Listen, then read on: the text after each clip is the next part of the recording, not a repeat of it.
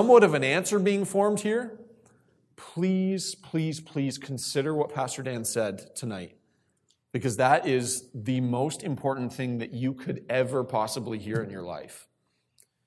Now, for those of you who have placed your faith and your trust in Christ, I look out and I see a lot of you that are Christians, and you actually tell me that you're Christians by the way that you live this life, by the way that you walk this life, right? You have to go through difficulty and you remain faithful. We're going to talk tonight about standing firm,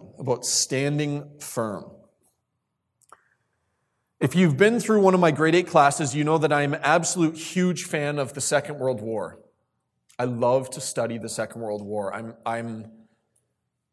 I'm a self-proclaimed nerd on the Second World War. I find it absolutely fascinating.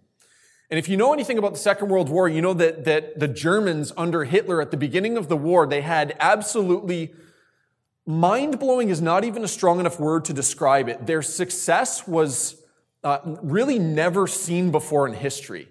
How fast they actually conquered the West, right? They ran over France. They ran over all of the small countries that are just kind of on the northern coast there.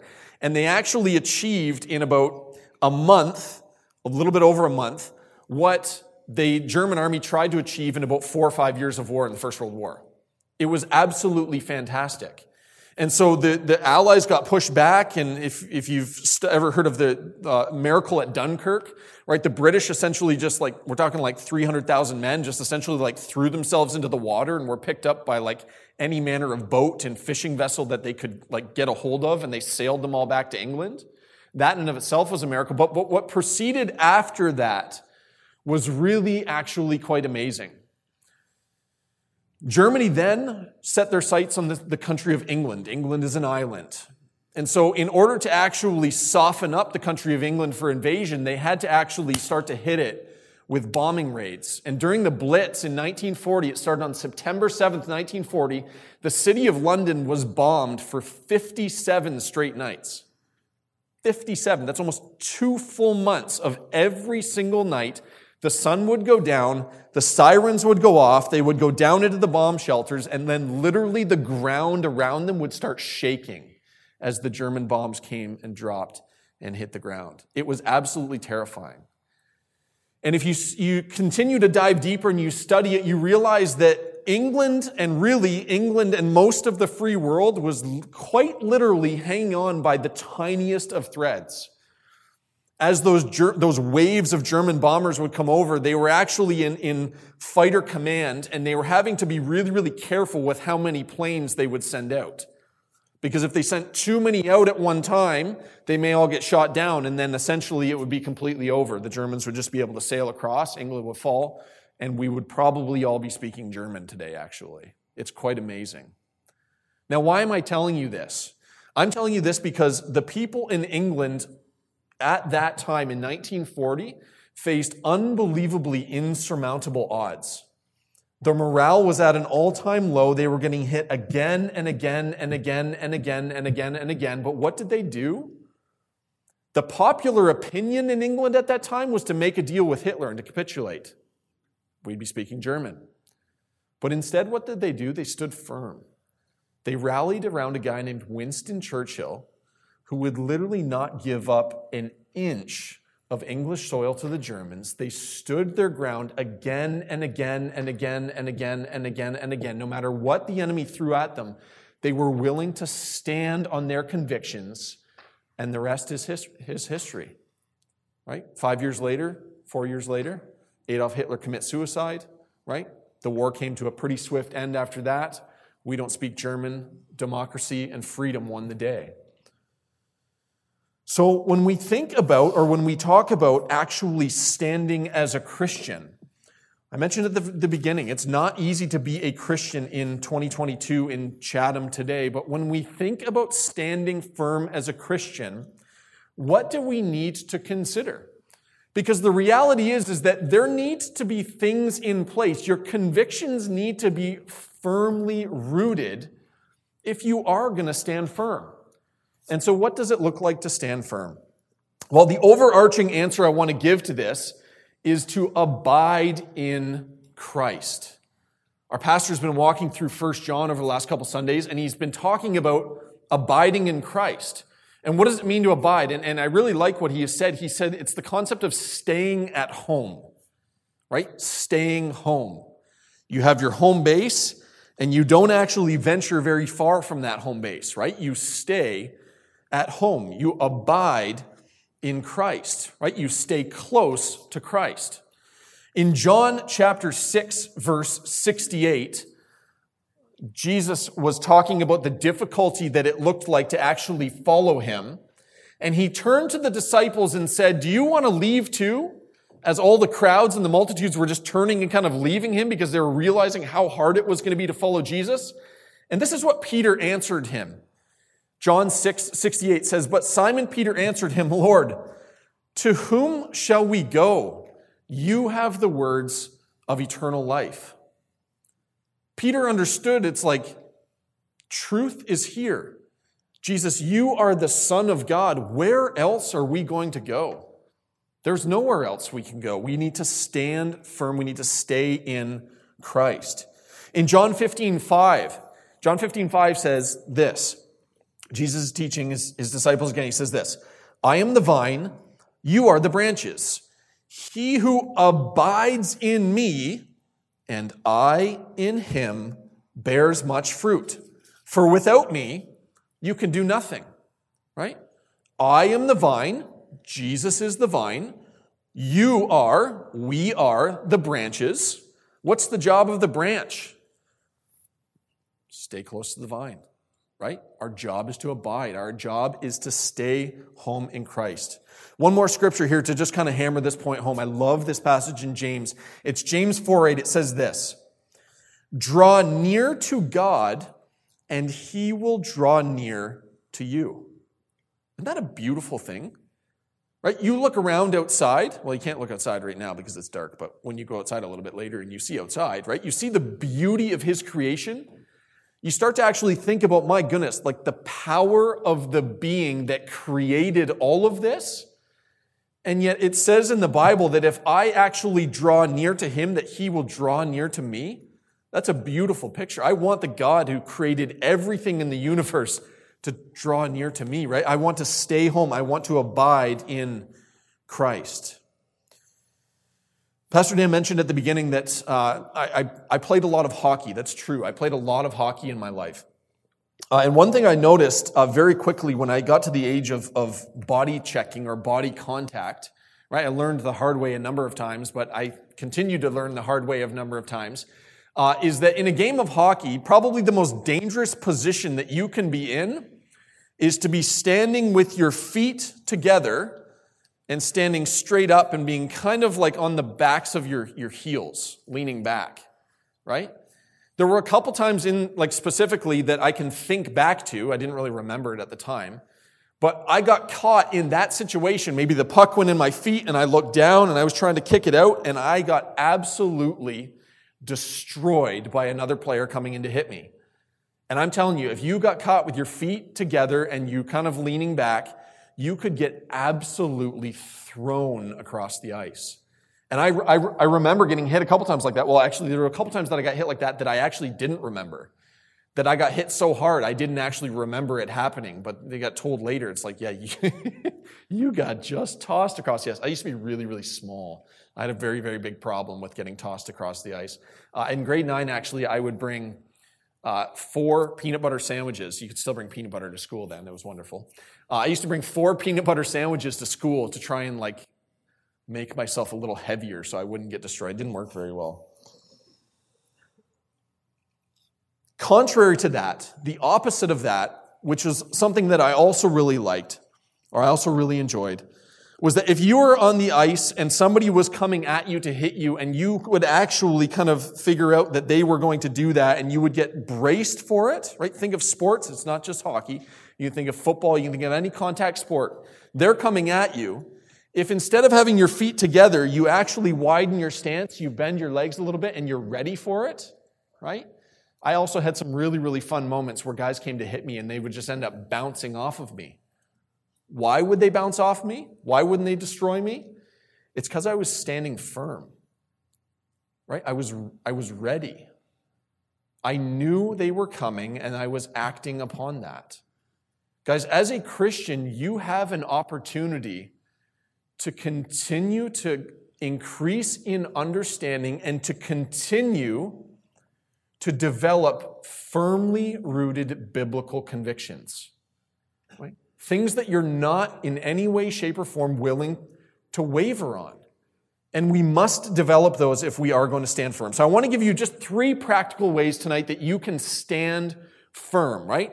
Stand firm. We said abiding in Christ, but what does it look like to abide in Christ? Well, we can use the following 3 things in order to abide in Christ and to stand firm. Number 1, we are to stand firm in God's word. Stand firm in God's word. Number 2, we're to stand firm in prayer. Stand firm in prayer.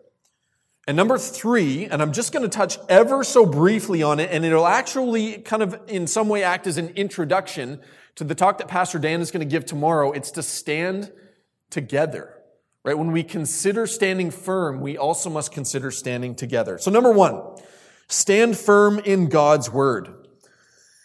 Guys, we must be deeply, and I want to pause for emphasis here. We must be deeply rooted in God's word. Deeply rooted in God's word. In Psalm 119, verse 9 to 11, it says, "How can a young man keep his way pure? By guarding it according to your word." It goes on to say, "With my whole heart I have sought you. Oh, let me not wander from your commandments." And then in verse 11 it says, "Your word I have stored up in my heart." Why? "That I may not sin against you." Right? We are to be firmly. How can we keep our way pure? By guarding it according to the word of God. We can stand firm in the word of God. There's probably no better example of this than Jesus himself. Right? When you consider having a relationship with Christ, when you consider that this entire book is about Jesus Christ, right? When you consider what we will spend eternity doing, which is glorifying Jesus Christ in heaven, right? All glory be to him. Then we must look to Scripture for his example. You guys are probably familiar with the story after Jesus was baptized, he went out into the wilderness, right? What happened in the wilderness? Let's get some interaction going here. Landon, what happened in the wilderness? Okay, not eat for 40 days, right? And then what happened? Thomas? The devil came to him and said, "Turn this rock into bread." Yeah, the devil came and tempted him, right? 3 times. And we're not going to go over the specifics of what he said in those 3 things, right? Because we got to keep moving. But 3 times the devil tempted him. Now, who's ready for the trivia question? All 3 times, what did Jesus do? Kevin? He declined him. Yes, he did. But how did he decline him specifically? Using God's word. Jesus was the Son of God. Jesus was the God-man. Jesus walked this earth as a human being, but he was also God. And yet, he still chooses all 3 times that the devil tempted him to do what? Go back to Scripture. Go back to Scripture. Go back to Scripture. This is what Scripture says, right? All 3 times, he stood firm in God's word. So what happens when we read the word? That presupposes that we do need to read the word. That's not actually an option, guys. As a Christian, we must have a hunger for God's word. We should want to read it. What happens when we read it? Well, it becomes a part of us. It becomes a part of you. It becomes something that you can stand on. It becomes something that you can go to and you can think of through the day, right? Psalm 1 says, "Blessed is the man who walks not in the counsel of the ungodly, nor stands in the way of sinners, nor sits in the seat of scoffers, but his delight is in the law," the word of the Lord, "and on that law he meditates day and night." Right? And the picture there is not like a 24/7, you're in your room, nobody else is around, you got your Bible open. It's like all I'm going to do for the rest of my life is to read my Bible. No, that's not it at all. But what it does mean is that the more we read it and the more it becomes part of us, the more we can actually feed on it during the day. The more it will give us strength to stand firm when the time comes. Right? You might be confronted with a situation where your faith is actually tested, right? Where you actually have an opportunity to stand firm or not, and what you You can't do, well, you could do, but it would be a little bit weird. You'd be like, excuse me, just wait about 10 minutes, please. I'm going to go over here and read my Bible, and then I'm going to tell you what I'm going to say to, or how I'm going to kind of work through the situation, right? That's not really how it works. When we're confronted with a situation like that, we're going to go to our default. And our default needs to be the fact that God's word is running in us and through us so that we can stand firm. God's word helps us see the world around us for what it is actually like. We can see the world for what it is. It's almost like putting a pair of glasses on. This is a Mr. McComb's getting old moment here, but I have to do a ton of reading for the school I'm doing right now. And so I actually just got reading glasses. And it's like, oh my goodness, my eyes are starting to go, like old age is going to come quicker than I want it to, right? I got to put these reading glasses on. And what I noticed when I put these reading glasses on, it's like, man, that is clearer, right? God's word is like that. The more that we read it, it's like putting on a pair of glasses where we look out at the twisted, sinful, fallen world that we're in, and all of a sudden we can actually start to see it for what it is. Right? It's important that we do that. God's word helps us sort out right from wrong. It helps us sort good from bad, lies from the truth. The more we're in God's word, the more we can see that clearly. We need to read God's word. We also must memorize God's word. Right? Some of you have done that from a very young age. Right? Some of you have that scripture actually hidden in your heart like the Bible says, from a very young age, and that's a beautiful thing, right? When we have passages memorized, we can continue to draw from them, right? And I would challenge you guys to take passages of Scripture and to memorize them, right? That sounds intimidating, like I'm not actually capable of doing that. It's like I completely disagree with that, right? I completely disagree with that. You are capable of far more than you realize. And so just take a verse, take 2 verses, take 3 verses, and just slowly feed on them, slowly commit them to memory. In Ephesians 6, right, and we have Ephesians 6, this passage on your t-shirts, Ephesians 6 talks about the armor of God. So we know what the only offensive weapon is in the armor of God in Ephesians 6? Sword, right? Sword of the Spirit. And what does the sword of the Spirit represent? Thomas? The Word. The Bible. Right? Guys, if we're walking around this world, this twisted, fallen, sinful world, which it is, and we're walking through that world and we constantly leave our sword at home, what good are we going to do? Right? Some of us, we don't even know where our sword is. Right? Some of us have zero idea how to use it. Some of us have a little bit of an idea how to use it, and we're going to continue to grow in that. And guys, it's absolutely amazing when you can be confronted in situations where you can use God's word. God's word is powerful. Commit Scripture to memory. Read the Bible. It will change you. One of my favorite passages in all of the New Testament, because I love the imagery of this, and it actually is terrifying, and it's something that constantly motivates me to be in the Word, be in the Word, be in the Word, be in the Word. It's 1 Peter 5:8. It says, be sober, be vigilant, because your adversary, the devil, walks around like a roaring lion, seeking whom he may devour. I'm not overly terrified of animals. I'm not, except I don't like snakes. There's a reason in the Bible that snakes are cursed, I'm telling you, right? Do not like snakes, okay? But Pastor Dan gave this analogy one time, and it hit me, and it's absolutely never left me. He talked about the fact that a lion doesn't just go 100% all the time, right? A lion will kind of stalk around. It'll kind of be like a cat, like it hides, right? And sometimes it'll see prey, and it's like, no, we're not going to go after that one. And so he continues to stalk, continues to hide. But what Pastor Dan brought out in the analogy, I think it's so powerful, is that when a lion actually locks onto his prey, there is actually nothing that can get in its way that it will not go through. Like you could put a brick wall in front of it, and that lion will quite literally go through the brick wall to get its prey, right? and Mr. Bambi will be jumping along, and then the next scene in the nature show is Mr. Bambi is devoured, right? The lion is actually like eating every single bit of it, even like the insides of the bone, which is what a lion does. It's pretty amazing, okay?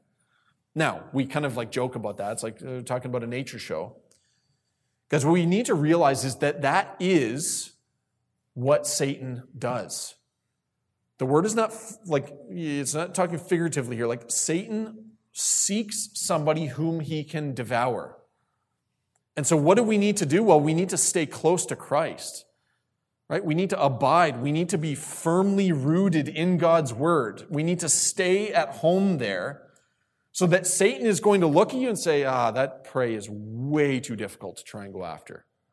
Not that he won't try, he won't tempt you, right? But if you're firmly rooted here, there's not anything Satan can do to that.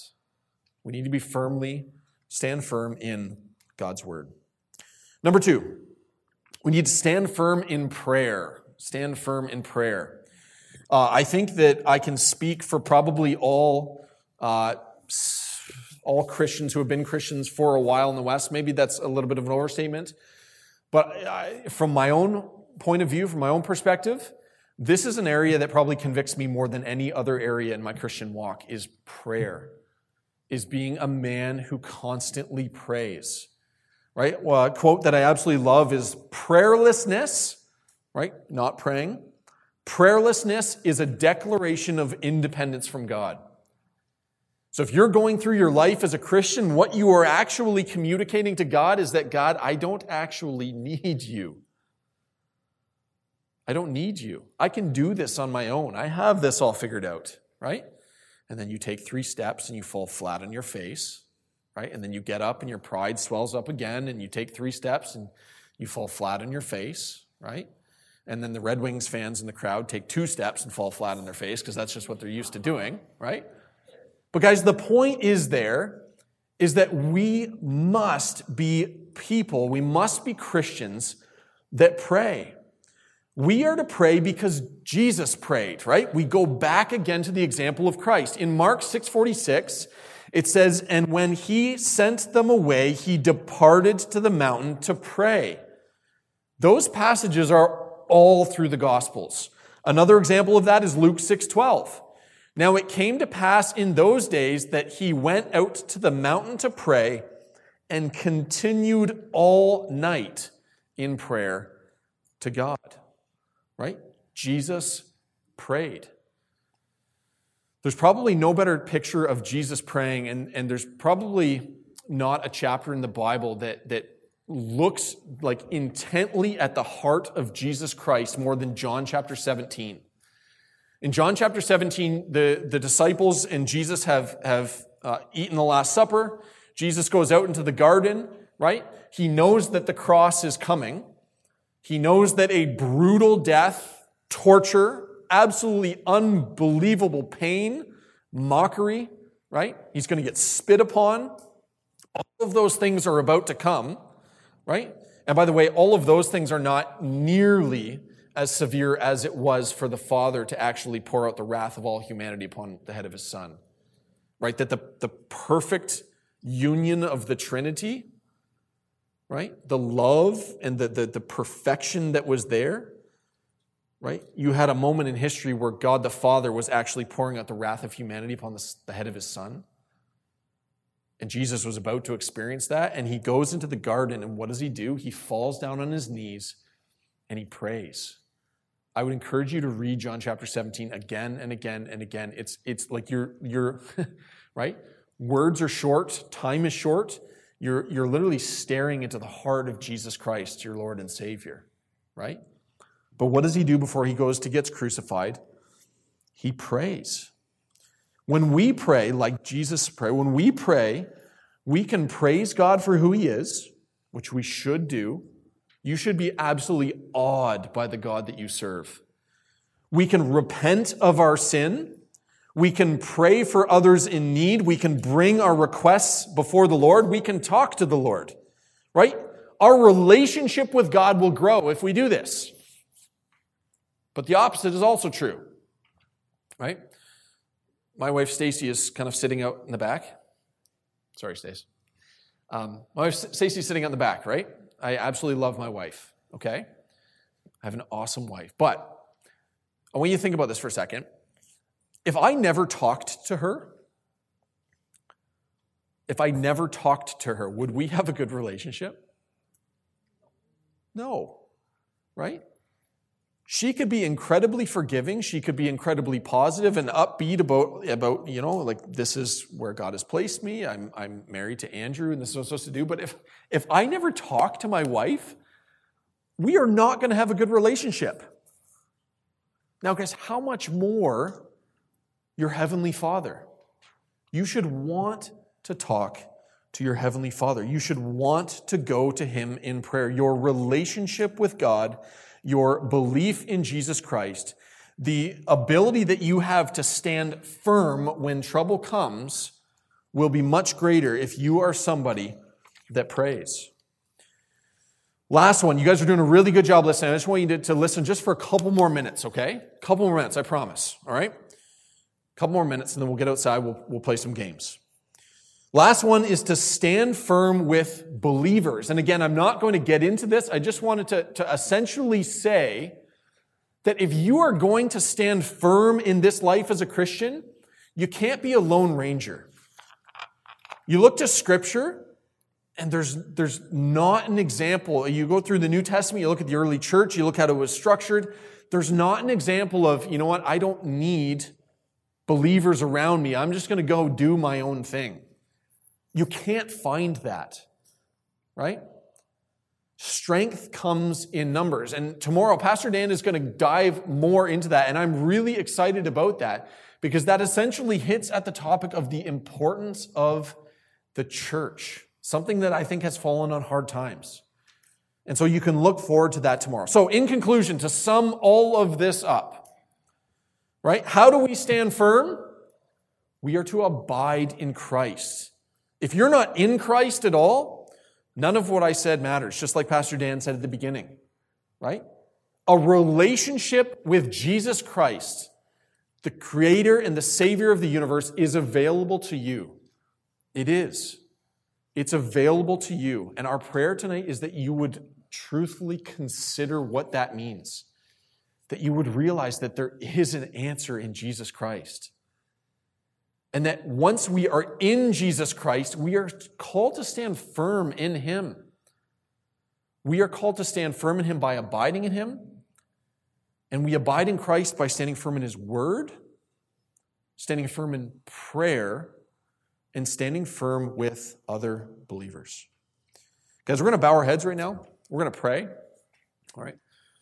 And Lord, I would encourage you just really over the next kind of couple moments is I'm going to pray, but I would encourage you to pray as well, right? You don't have to pray out loud. Just pray there yourself, right? The Lord's before you. Nobody's looking around. You don't need to be kind of nervous about that. Just close your eyes and pray.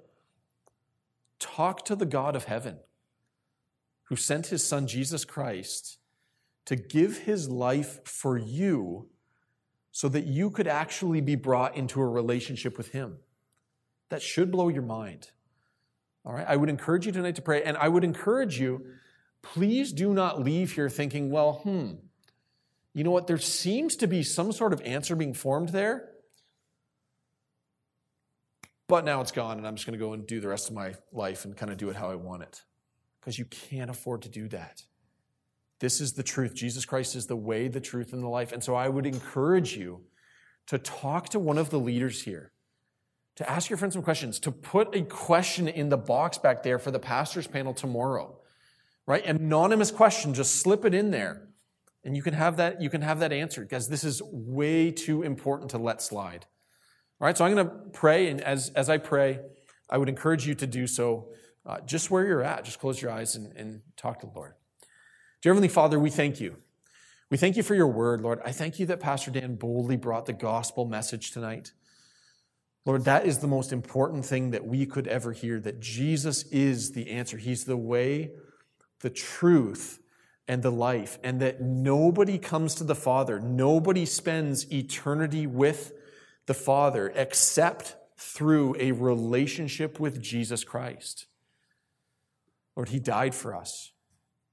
He gave everything for us. He gave everything for people that are not perfect, that are sinful. He was perfect, and he still willingly submit to his Father, and he went to the cross. Lord, I would highly encourage anybody here tonight with questions or considerations to bring them to the leaders so that this is something that they could get cleared up. Father, I thank you for this weekend. I thank you for all of the different churches that are represented here. I thank you that we can do this. And I thank you that in this time, in 2022, when we look to the future and things are going to get more difficult, right? Your word actually promises that that is true, that we can spend this time on a Friday night standing firm and deepening our convictions of the truth of Jesus Christ, of our necessity to abide in him, and our necessity to stand firm in his word and in prayer. May our relationship with Christ grow, and may we be strengthened in him. We thank you, and it's in Jesus' name we pray. Amen. Thank you for listening. If you would like to learn more about what you've just heard, or are interested in the ministry of Maple City, please visit our website at maplecitybaptistchurch.com.